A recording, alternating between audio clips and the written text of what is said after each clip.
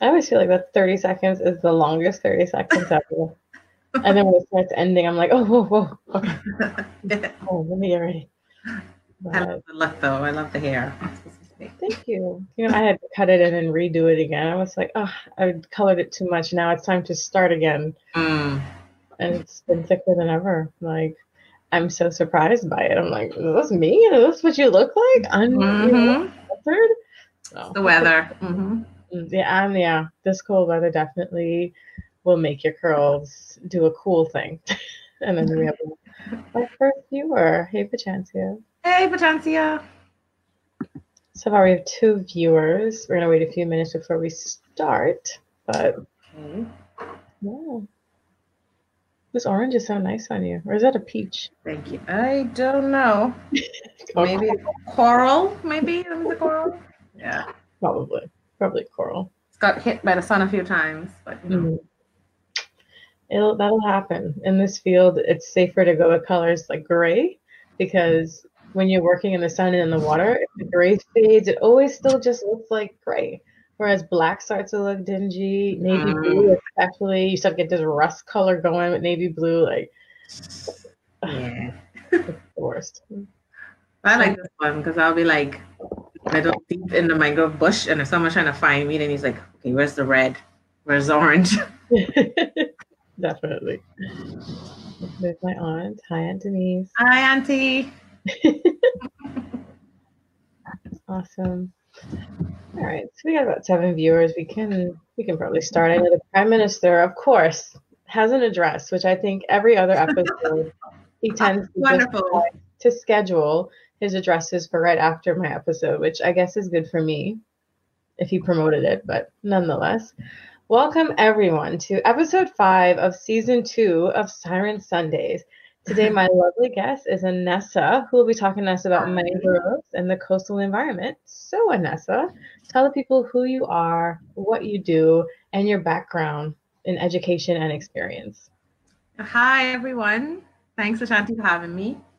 So, I am a senior environmental scientist by title with BRON Limited. By trade, I'm a marine ecologist in favor of the nearshore and coastal environment as much as possible. I've worked with mangroves since my senior year in college. I started to think about it in University of Hawaii, actually, where mangroves are invasive, believe it or not. Wow. Yeah. So there was my senior project was looking at the impact of red mangroves in Waiapai tide pools, which was ironically a protected area, right? And my research basically just found, yes, it was impacting the water quality. There was a lot of tannins from the mangroves into the tide pools, and that potentially could impact the wildlife. And then I moved, when I graduated university, I started working at Atlantis, and they had already established some red mangrove nursery setup. And I just continued it. It really blossomed when I took the lead on it, and then I helped with, organizing the first donation, and that really started their program of growing red mangroves to donate to conservation projects. And then it just continued throughout my career over the last 10, 11 years working with mangroves. Nice. So, what made you start it? Was it because of your work in Hawaii that made you just get into mangroves, or have you always just kind of had an interest in mangroves specifically? I don't know what started it. I can't say. I know I've always had an affinity for the water, an affinity for the beach, right? And I Hmm. just knew there were these funny looking plants, right? Like, it's a plant. Why is it growing in the ocean? It's directly in the water. This is not possible. What is this thing? Why does it look like this? Hmm. Um, so I always was aware of mangroves. Um, when I like I said, when I started my senior year in University of Hawaii, that's actually when I found about the Exumakee's Land and Sea Park. That is what they were teaching us. That was the first ever park. That's our park. Wow. And then we learned about what was in that park, which was mangroves. So that started my love affair, if you will. and it started with red mangroves. And then I explored the other species, the red, the black and white. I was like, okay, all right, this is a thing. It's an ecosystem as well as an individual plant. So it was just interesting. It's all encompassing. It's one thing, but it does so much, right? So I don't know if that answers your question, but it's just really kind of, it happened. I didn't really plan to always work in mangroves. It just was always there. That's usually the best thing to do is just what is the thing that's just always there? Just kind of go with the flow. Like that's clearly like what you were meant to be doing, Yeah, I think so. I like it. So far, so good. So can you tell our audience briefly, like, we already talked mangroves are plants that grow in the ocean, but what are mangroves, right? And you can name the 4 species because I think a lot of people just see that one type. And why are they so important for the coastal ecosystem? Okay, so mangroves are basically plants that can live in salty environments, just in a nutshell, right? So you have, in the Bahamas, we have true mangroves, which are like the red, black, white mangrove. I will butcher the scientific names. Rhizophora mango is the red. Avicennia germinans, I think it's the black, and Laguncularia rismus is the white. Yeah. You know better than me. You can look that up. We can Google that, definitely. Right. And then you have the buttonwood, which some people classify as a mangrove, but I like to consider them an affiliate of the mangrove because they can grow exclusive of the mangrove habitat, right? They don't only grow with mangroves. Okay. So I say they can survive some salt, but they don't necessarily, they can move inland. And, I'm sure, have you seen, they're kind of ornamental. Some people use them for hedges. Mm-hmm. Yeah, so that's the same actual species that grows in and among. Yeah, there's just staying in the mangrove. They just yeah. So basically, that's what a mangrove is. They survive the salt in different ways. Some excrete the salt on the leaves. Some have membranes on the roots that block the salt from coming in. But basically, yeah, that's how they're able to survive in that harsh environment. And the reason they're so important is because they provide habitat for a lot of different species, marine species and terrestrial species. So there's a lot of bird nests, a lot of foraging that happens from the land side, crabs, right? And then you have a lot of fish habitat, lobster, so the snappers and all of the fish all the delicacies we like to eat, they're often found in the mangroves, right? Mm-hmm. So one of the really important benefits of mangroves is the benefit to increased biodiversity. Okay. Another benefit is they actually prevent or help prevent erosion along coastlines. Okay?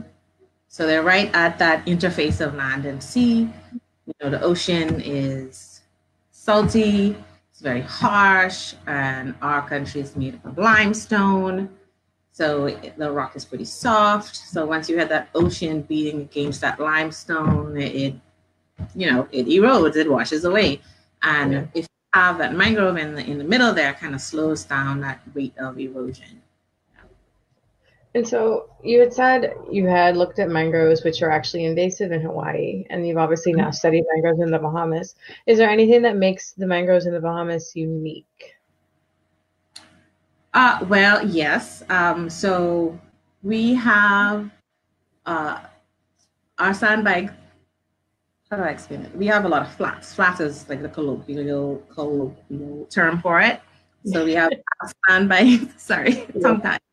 So we have a lot of sandbanks that are really shallow, and we have a lot of red mangroves that grow on those sandbanks, and they are often referred to as dwarf red mangroves. So we have a lot of dwarf red mangroves compared to a lot of other countries that also have red mangroves, exact same species of red mangroves. Mm-hmm. And our population is pretty widespread from the north to the south, from the east to the west. They're just everywhere. right? Yes, they're under threat. Yes, they're going down, but by and large, we still have a pretty good population. Right. So I remember you had actually done some work with like mangrove genetics. Do you want to talk about that at all, or is that confidential? No, I can talk about it. I can talk about it a little bit. Right. So I worked with Bahamas National Trust. You collected a lot of samples for me. Thank you. So I collected samples from, or we, the team, right? All around the country, red mangroves. And the purpose of the research was really trying to figure out if we had a lot of different families of red mangroves or different populations within the Bahamas, or if it's one homogeneous area, right? Right. And what my research found is actually about 4 different families, right, of red mangrove. So yes, they're the same species, but if I were to draw an analogy, it's like when you do your family genetics, like I am close to my mommy and my daddy and my brothers, my aunts, my uncles, we're the same family unit, right? And you have your family unit, you have the jumps, you're genetically similar to those people, right? We are both humans. Yeah, we're both females, we're both humans, right? Same species, but we have separate family groups. Right. Okay, so to keep the analogy going, right?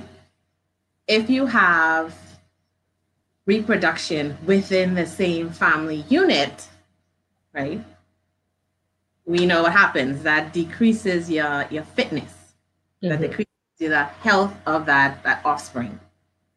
And what we want in conservation, what we want in restoration are fit individuals, individuals that are likely to survive fluxes and changes in the environment, because climate change is real. Change is happening every day.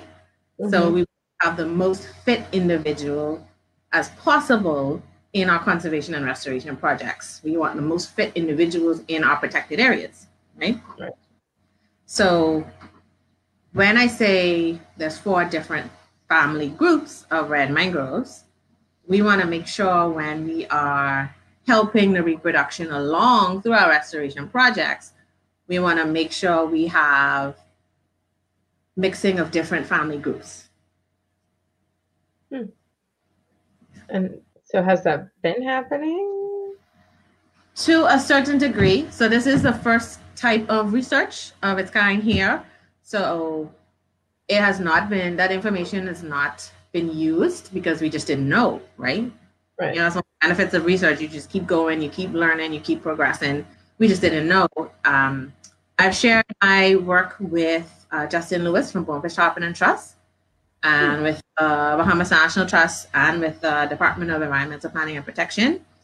And I hope that it is used as best as possible, right? Right. I'm definitely trying to work with those groups as restoration continues.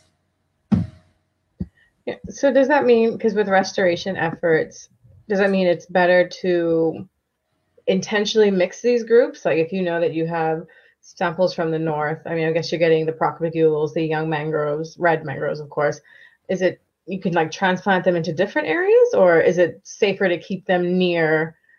So it's kind of like not completely brand new, but am I making sense? I feel like I'm. Yeah, no, you're making sense. So it's, what you should do is actually look at each restoration site as an independent restoration site and kind of design your project for that site, right? Right. So I don't want to give a blanket answer that says, yes, move it from here and put it over here. It really depends on the site. So what you want to do, the first thing you want to do after you're ready, ensure, you know, your hydrology is fine.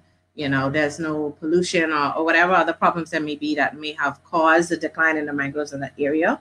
Once you're ready to solve all of those or address those issues, you want to really look at the genetics of the area and say, where would the mangroves have come from that would have been growing here? Where would they have come from? Where is their initial source?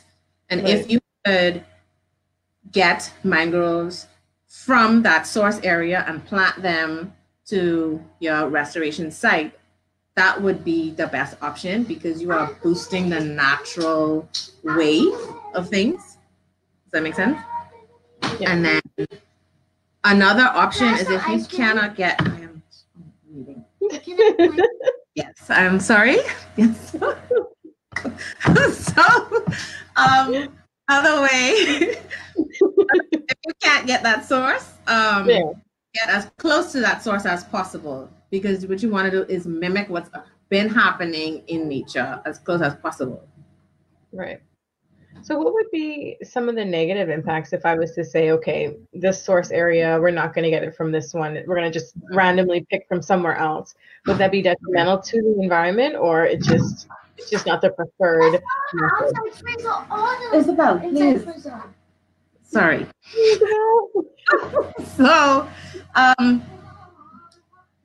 it can be detrimental. It doesn't necessarily have to be, right? So that's why I said you have to look at each area individually, case by case, to assess the situation, right? So mangroves are what you call foundation species, and there's a lot of work in rainforests and other terrestrial ecosystems on foundation species that shows the genetic diversity of the foundation species impacts the subsequent species that populate the area, right? Okay. So let's say, okay, this is the perfect example, right? So mangroves have been shown to decrease wave energy and wind energy in storms, right? Mm-hmm. And the way they do that is by their physical, their anatomy, right? So if there's a lot of roots, if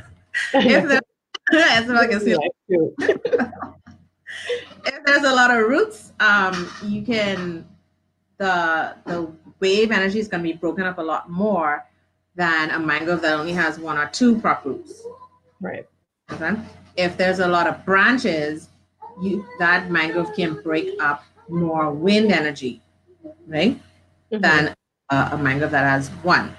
But the basis of that anatomy is genetics, right? So if you know that this certain genotype tends to produce a mangrove that has a boatload of roots, and you want to restore an area that has high erosion by wave energy, you would want that particular genotype in this particular area. Right.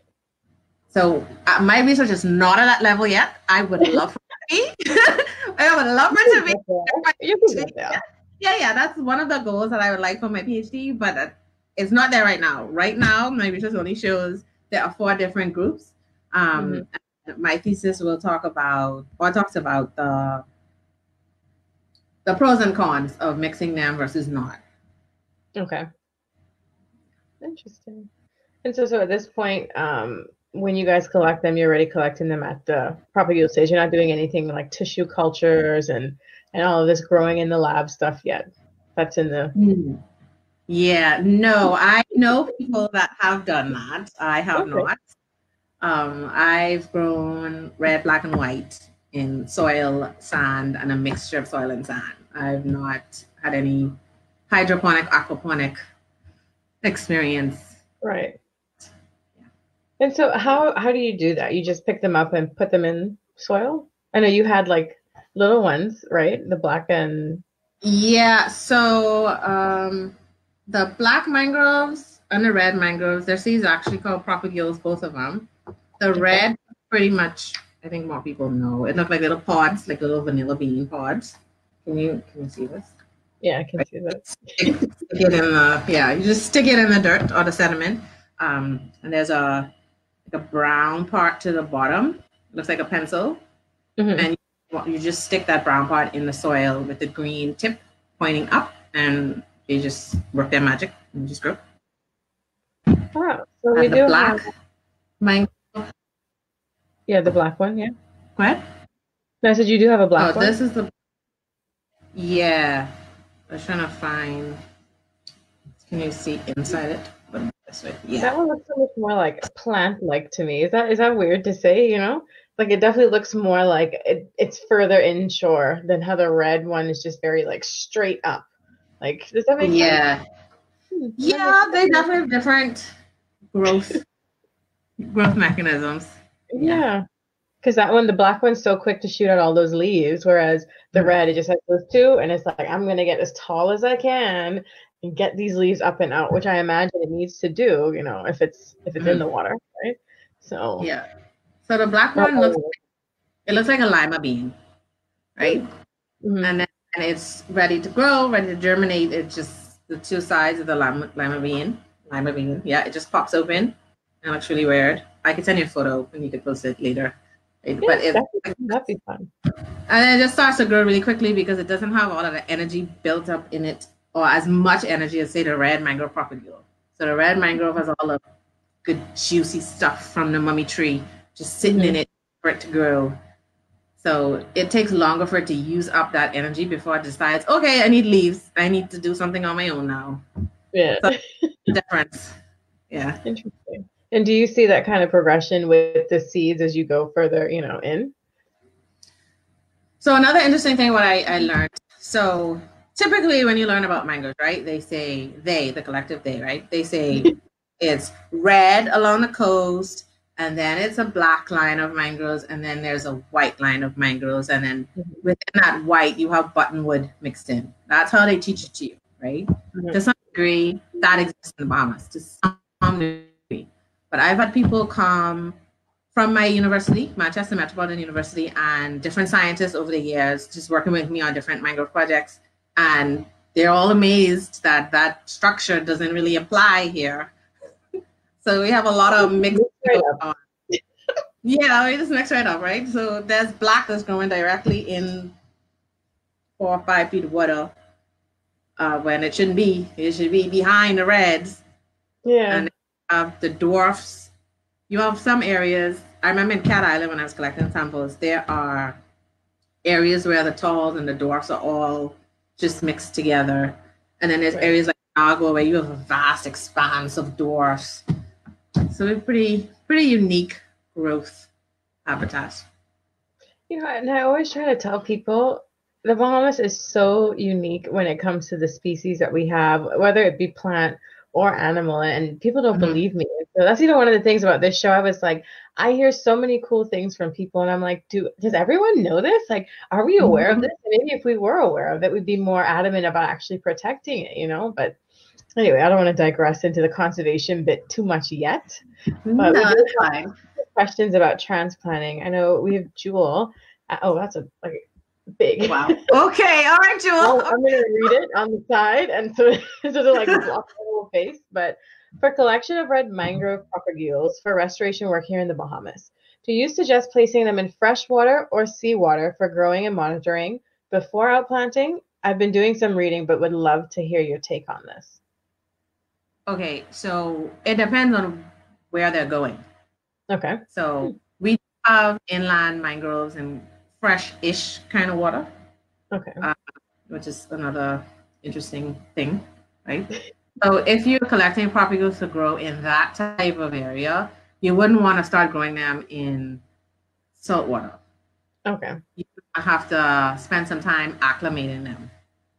And if you collecting to go in salt water, yes, grow them in salt water so that they have less acclimation time. Right. And she, of course, says sorry for the long question. It's okay. It's fine. That's such a great question, because I didn't even realize that you could almost kind of manipulate the seed in that way to get it accustomed to growing in something that's a bit more fresh water, or completely growing in salt water, which then brings the question, is it that can you make your own saltwater solution, or is it best to just go straight to the ocean, collect your salt water, water your seeds with that? I mean, we live in the Bahamas. I feel like, I'm gonna get in trouble with depth for this, but I think we should just use salt water. That's, of course, everyone get your permissions as needed, but I would recommend using the salt water. Yeah, definitely. Yeah, I just know it's always hard for me, I think, when you got to mix the salt and the water and getting the ratio right. But I guess I would say if you live near the area, it's okay to sprinkle a bit of the seawater if you're going to put them in, on it. But we do have another question about the planting. Are they easy to transplant in different areas? Like, what is the process of, getting these seeds or these propagules, as they are called, and growing them and then transplanting them into these new areas? Okay, so I don't know if the question is specific to reds or blacks or whites, but like most plants, you want to wait until the root is established enough so that when you move the tree or the seedling or the young plant, the root ball stays intact with a little bit of the soil. It just makes it easier to transplant, right? And lesson learned from my, failed experiments over the years, right? I was experimenting with different red mangrove nursery types. Yeah. Okay. So you want to ensure that the roots do not become entangled of the different plants. That would make transplanting very difficult and decrease survival rate. So you want to have one plant per pot or per bag, because you can plant in like bags. Mangroves are pretty resilient. You can plant in pretty much anything. Right? And so, yeah, there's some countries they plant in coconut shucks they'll just grow in anything. Oh wow. So yeah, just make sure you have independent trees to transplant. Okay, that's the first thing. And then you just want no entanglements. Yeah. Yes. I see you. No entanglements. And then again, depending on what you've grown it in. So if you have it in soil, like these I have in soil, but if they're going to another soil area, try to keep it growing in soil. If it's going to a sandy area, start it growing in sand so that when you move it over, you don't have to acclimate as much. Right. So if you have to, it's fine. If you have soil, move into a sandy area. It's like other coastal plants. When you're moving them over, you just add you dig a hole and you just get a little bit of soil. You line the trench or the hole with a little bit of soil, and then you add the plant and then just cover it up. So that'll give by the time the plant grows through that soil that you've added to the bottom of your hole or your trench, it would have acclimated to the sand. Okay. Yeah, so there's a way to do it. I just prefer soil to soil, sand to sand. Yeah. So I know they specified it was red to grow on the coastline. Okay. Yeah, so that applies to red and black. The white it's like a regular plant. When you're transplanting it, it's not as tricky. So I don't know if anybody if she has agriculture background. I wonder if she's more asking because she wants to put mangroves somewhere along a coastline. But I'll see, because I know we have a bit of a delay, so I'll see if she pops more details in the comments. But we do have one more from Jewel. It's shorter. How long do you suggest for acclimation if you start them in fresh water? Is there really a difference? Like if you do fresh or change it to seawater? You will lose some. You will lose some. If you do them to fresh water. If you start it in fresh water and you just plant it straight into salt water, you will. No. Yeah. But I wonder if that's what she meant. We'll see if she clarifies. But I guess it means, does it take longer to acclimate if they're in fresh water or salt water? Like, wait. So acclimate. So I had some growing inside sand in my yard, and I was just watering with fresh water. And I would just pour, I'd say, a little bit of, what's a little bit? It's like a 5-gallon bucket. And I had I'd say maybe a gallon of salt water I would pour in. I would still water it in fresh water, but I poured in a gallon. And the plants weren't happy, I must say. One of the leaves started to turn yellow. It dropped off. I was very worried it was going to die. Quite a few lose some. Quite a few of the leaves dropped off, but it survived. And then I moved it. Yeah, and then I moved it over. I did that for a week and a half, maybe 2 weeks, and I moved it into a coastal area, and it was fine. So I would say 2 weeks. That was like 10 trees, So what I have a more experience doing is growing it in salt water for salt water, growing it in a freshwater area for brackish. And where would be, excuse me, where would be an example of a brackish area that we would put a mangrove?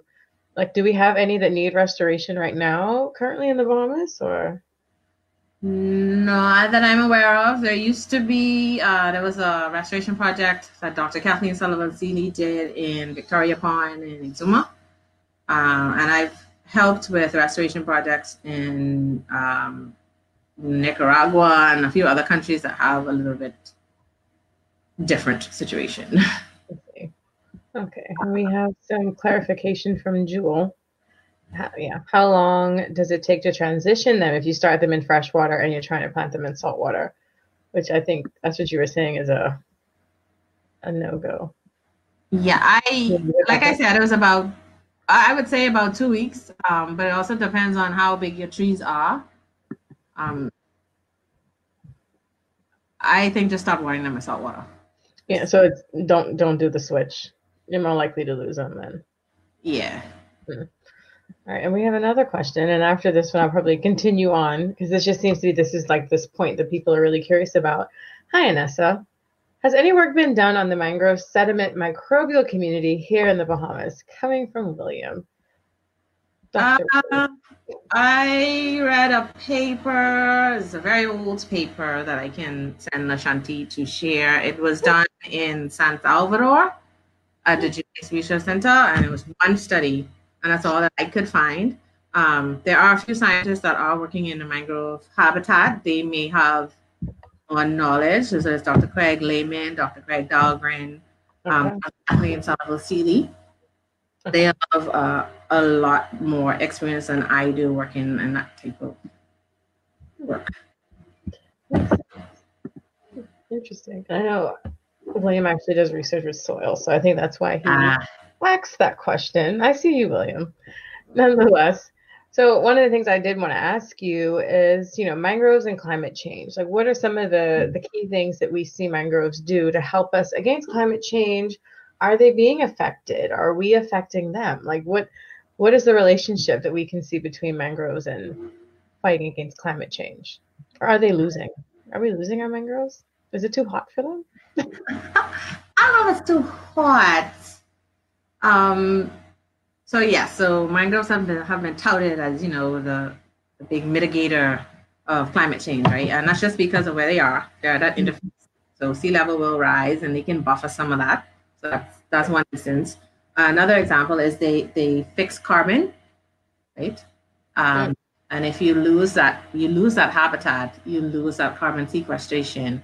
And carbon is the big carbon is really the cause of climate change, right?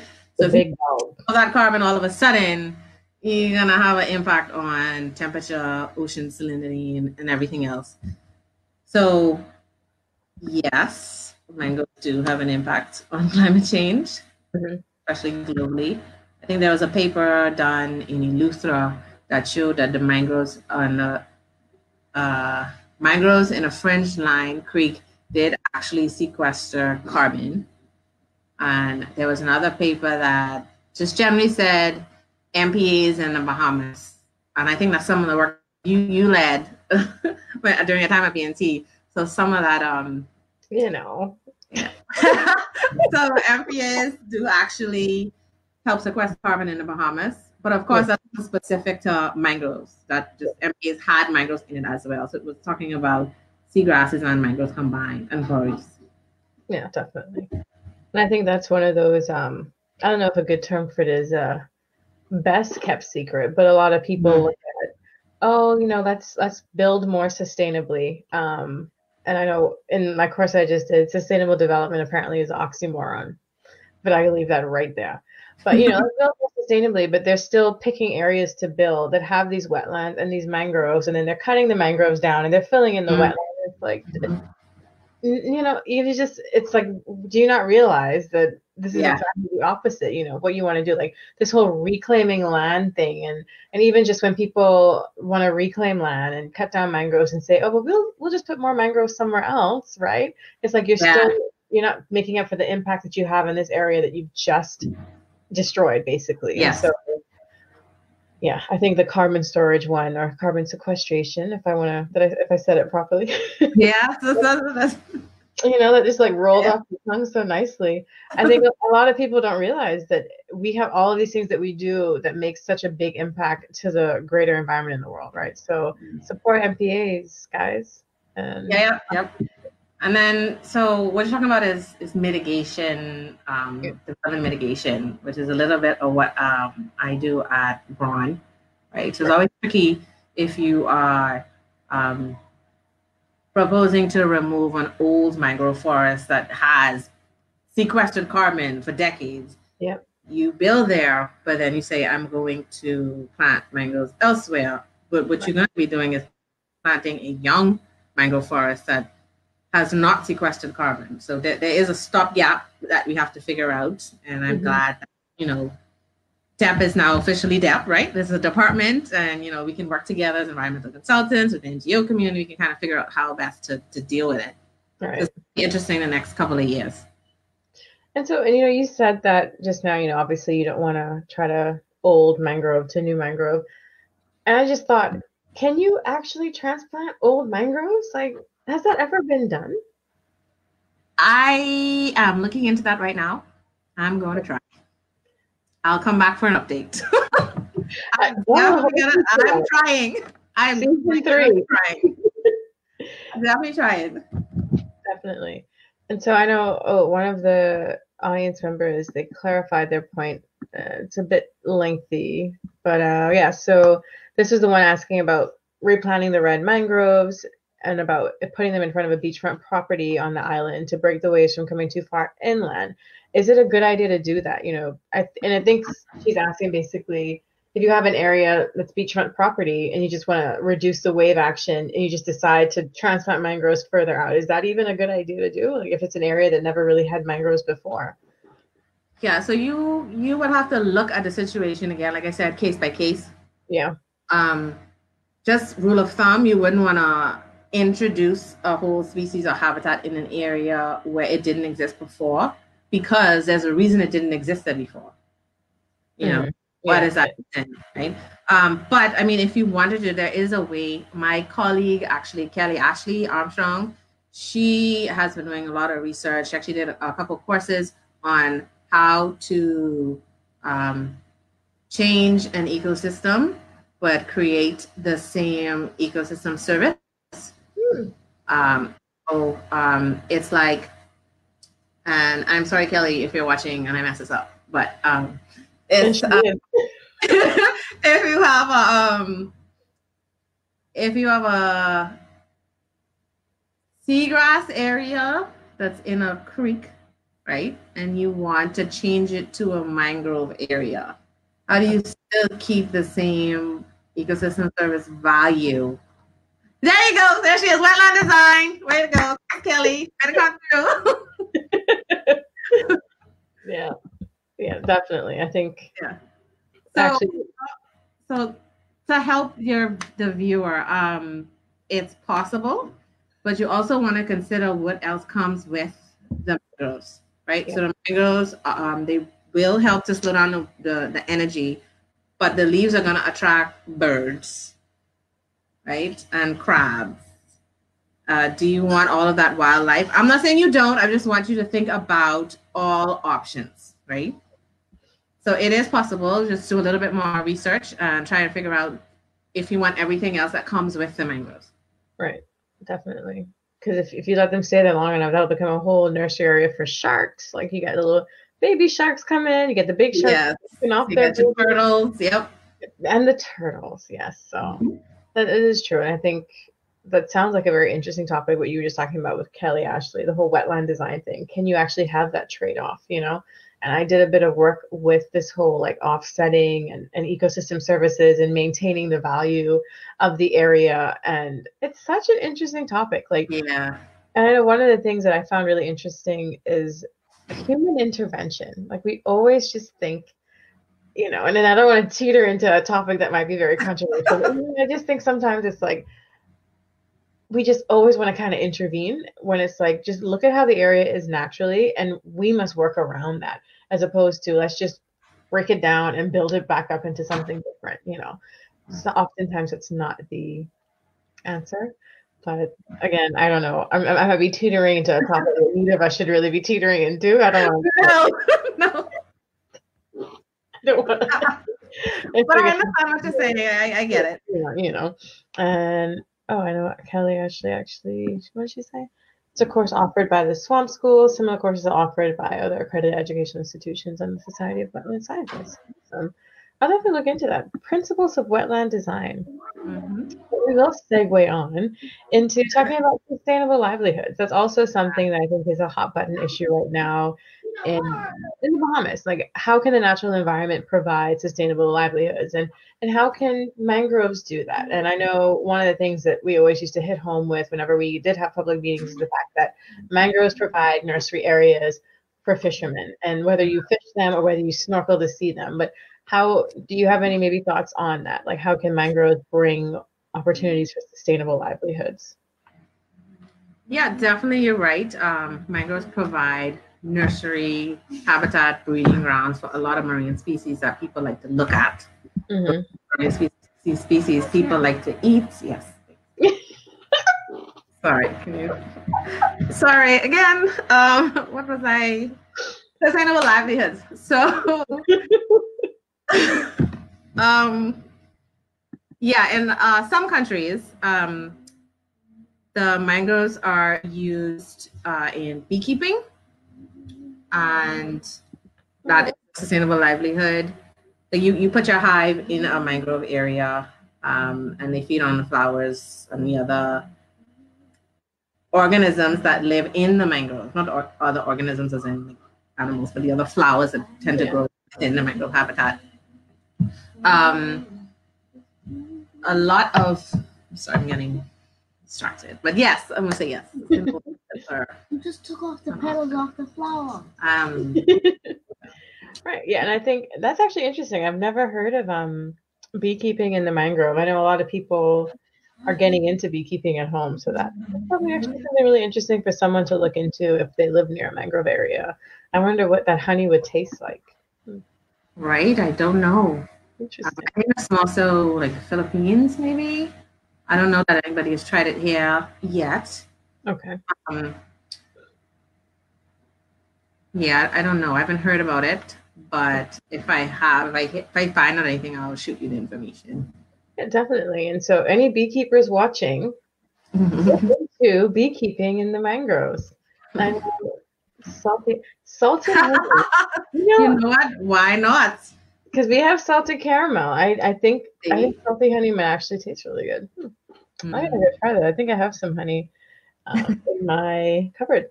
But yeah, so I know that the minute Prime Minister's talking tonight, so I don't want to stretch this too long. We have about maybe 18 minutes left. But I do want to ask, so from your perspective, you being a female in STEM, how can someone, and sorry, gentlemen watching, I always love when I have a woman on the show because I think it's underrepresented. And I know one of our listeners may debate with me the fact that for the Bahamas, is very heavily populated in the conservation sector by women. I still think it's important for the representation because the grand scheme of things is always a bit harder for us to get into certain types of fields. How can you suggest for somebody maybe watching, whether they be a young Bahamian or just a young person interested in doing some of this work, because it sounds like such interesting stuff. How can someone get into mangrove conservation and restoration? Okay.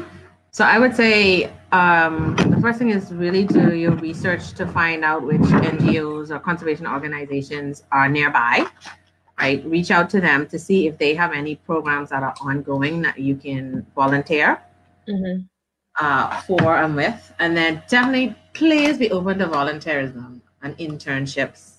Yeah. Even if the internship is unpaid, I know, these are COVID times and sometimes people just can't take an unpaid internship, but what you learn from there and the networking skills and the people that you connect with is just often priceless, right? So definitely be open to volunteering. Okay. Oh, hey, Eric. Hey. So you could definitely reach out to me, my organization. We have intern programs that we're always looking to fill. Perfect. I know Bonefish Tarpon and Trust, they are spearheading a massive, along with the BNT, a massive red mangrove flat habitat restoration project in Grand Bahama and Abaco. Nice. So I'm sure they're going to be looking for donations of plants once you follow the correct methodology. Yeah. So please follow the correct methodology, people. Please, please, please. Thank you. Definitely. And the other thing is always research yourself. Always, Google Scholar or JSTOR. Always do your own reading. Come to the table when you're volunteering, when you are participating in an internship. Come to the table armed. You will be respected greatly by the people you are working with. They will be more inclined to discuss things with you, more inclined to help you out. Right. Just approach the internship as though there's just something I need to do. Check this box. Mm-hmm. Mm-hmm. Definitely. And I think even for me, my way into getting into the conservation sector at home, I did an internship. I interned many moons ago at Dolphin Encounters. And then when I actually got a full-time job, I volunteered with BNT for like maybe 3 days. And a couple months later, I was working, there. But it's so important, and it sucks, right? Because I think it's hard for non-governmental organizations to provide paid internships, but that information and that experience you gain is so important. And to anyone listening, definitely intern as much as you can and just get that experience, because that's so invaluable. For someone going off to school, a lot of the information that contributed came from that real world experience. And listening as well, don't feel the pressure to, go off to school. A lot of people have the opportunity to. There are still a lot of things that you can do to make an impact in mangrove conservation, in mangrove restoration. Like Agnessa said, soon enough, like maybe if you heard this and you've seen propagules floating around, try the methodology, see if you can start doing your own, and you can donate that. You can make an impact. And if you are doing that, to just give a shout out to the Sustainable Lifestyle Group, that's a tree that you can consider as a tree planted, and you can log that in for the 100K tree planting initiative. So there's so many things I think that people can do to contribute without even having to go to school. And I think that's also a message that I try to drive home is you have to go and get a PhD to make a difference in the conservation sector. And apparently, since our mangroves so cool and unique, I think there's so much data collection that can be done. I mean, as simple as just picking leaves. Like that's all. But knowing which leaf to pick, there's a trick to it. Yes. A way to stick it in the silica. You guys did a really good job. Thank you. And you got to label it properly.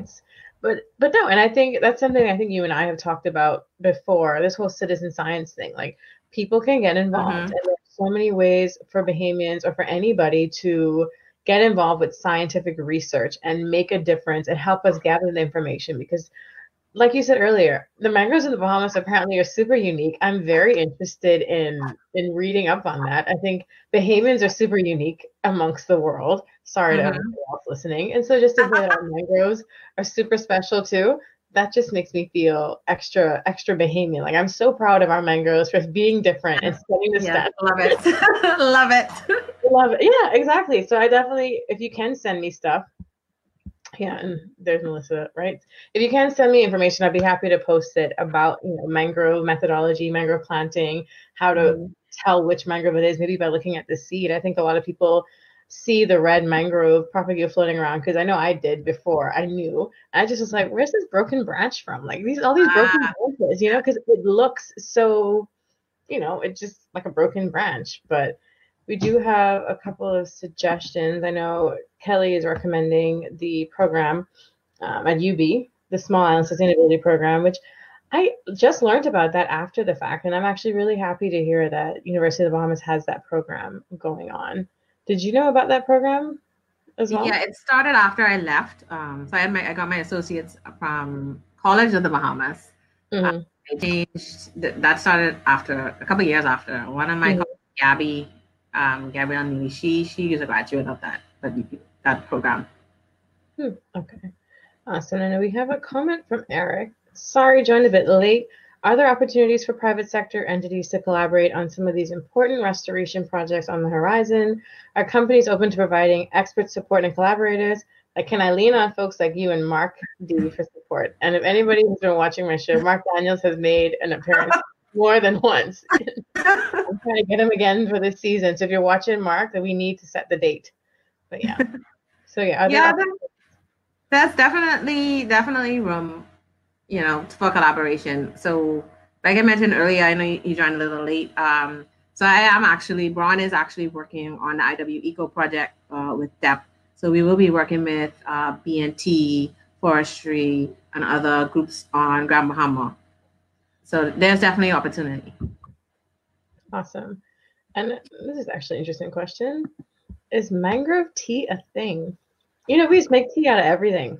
In some countries, yes. In some countries, yes. So the red is really rich tannins, because that's where tea come from. Tea, it's the tannins that leaches out into the water, and that's what we drink. So in some countries, yes. We have not done that. I am not aware of anybody doing that in the Bahamas. Now, I don't know. I know down south, there's a lot more bush tea happening, like Auckland's area. I don't know if they've tried it down there. I personally haven't tried it. You said which mangrove you say the other countries is used? They use red, but there are different species of red mangroves, right? So we only have one of each. We have one red, one black, one white. Other countries have multiple reds, multiple blacks. Right. We also have Fred. She is also a mangrove queen. Oh, you know Fred! Okay, good. Because she has her own NGO, Roots of the Sea. I hope I got that right. Fred, please correct me if I'm wrong. But yeah, we definitely do need more collaboration across the islands.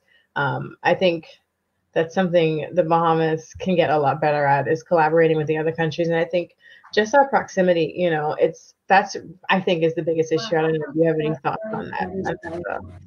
On why, how can we increase collaboration? We need to go down more. I need to just. Yeah. No, I think like the program you were in. All right. I think if Bahamians take a little bit more initiative to join programs like that one. I was also in a program, Conservation Leadership in the Caribbean. And it was really a program where it connected people from all over the Caribbean and Latin America on the Caribbean coast, right? And so we really realized, I must say, it was that program that helped me realize we actually have a lot of the same issues, even though we're so far apart. And so big, information sharing, lessons learned, effort. So I think we're gonna get there. I think we're moving in the right direction. Just going to different conferences where people are from different parts of the region. I think we're moving in the right direction, honestly. I think so. And I think especially the fact that you and I both know Fred, that's already a standard. We are clearly networking properly, So hopefully, I definitely would like to see us as Bahamians collaborate with the Caribbean. I think, and that's probably a historical thing, how we've been so far removed, but we're getting back there, We just started travel again. That's a sign, right? But not again. We just started it. Yeah. Yeah. So I know this prime minister is going to talk soon. I don't want to dwindle too long. And thanks. We got Fred. Yes, definitely. We will. Yes. Live Q&A. If there are any last minute questions, you can send that now. But in the meantime, Agnessa, do you have any final thoughts for people listening that you would maybe want to, if you had to do an elevator pitch for mangroves or something? I know, right? Mangroves. What is my elevator pitch? Mangroves are more than a red mangrove. You have red, black, and white. And it is when you have the three working together in an ecosystem, you see the most benefits. Okay. So I guess we should work on mangrove ecosystems versus just red mangrove.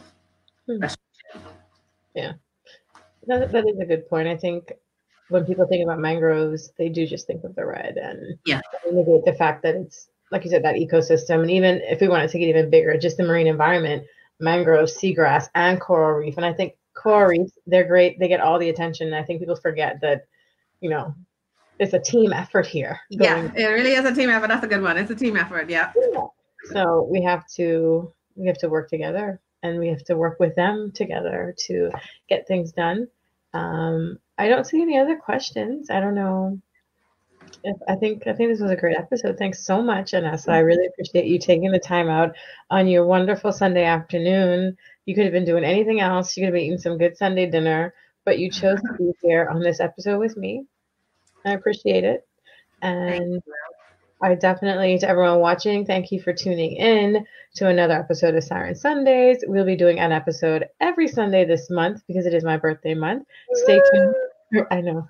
Stay tuned for a potential giveaway. And yeah, let's just always remember that as a country, as different countries, the ocean is not what separates us. It's definitely what connects us. So let's stay connected to each other and to the environment, and have a great Sunday. Thanks, everybody.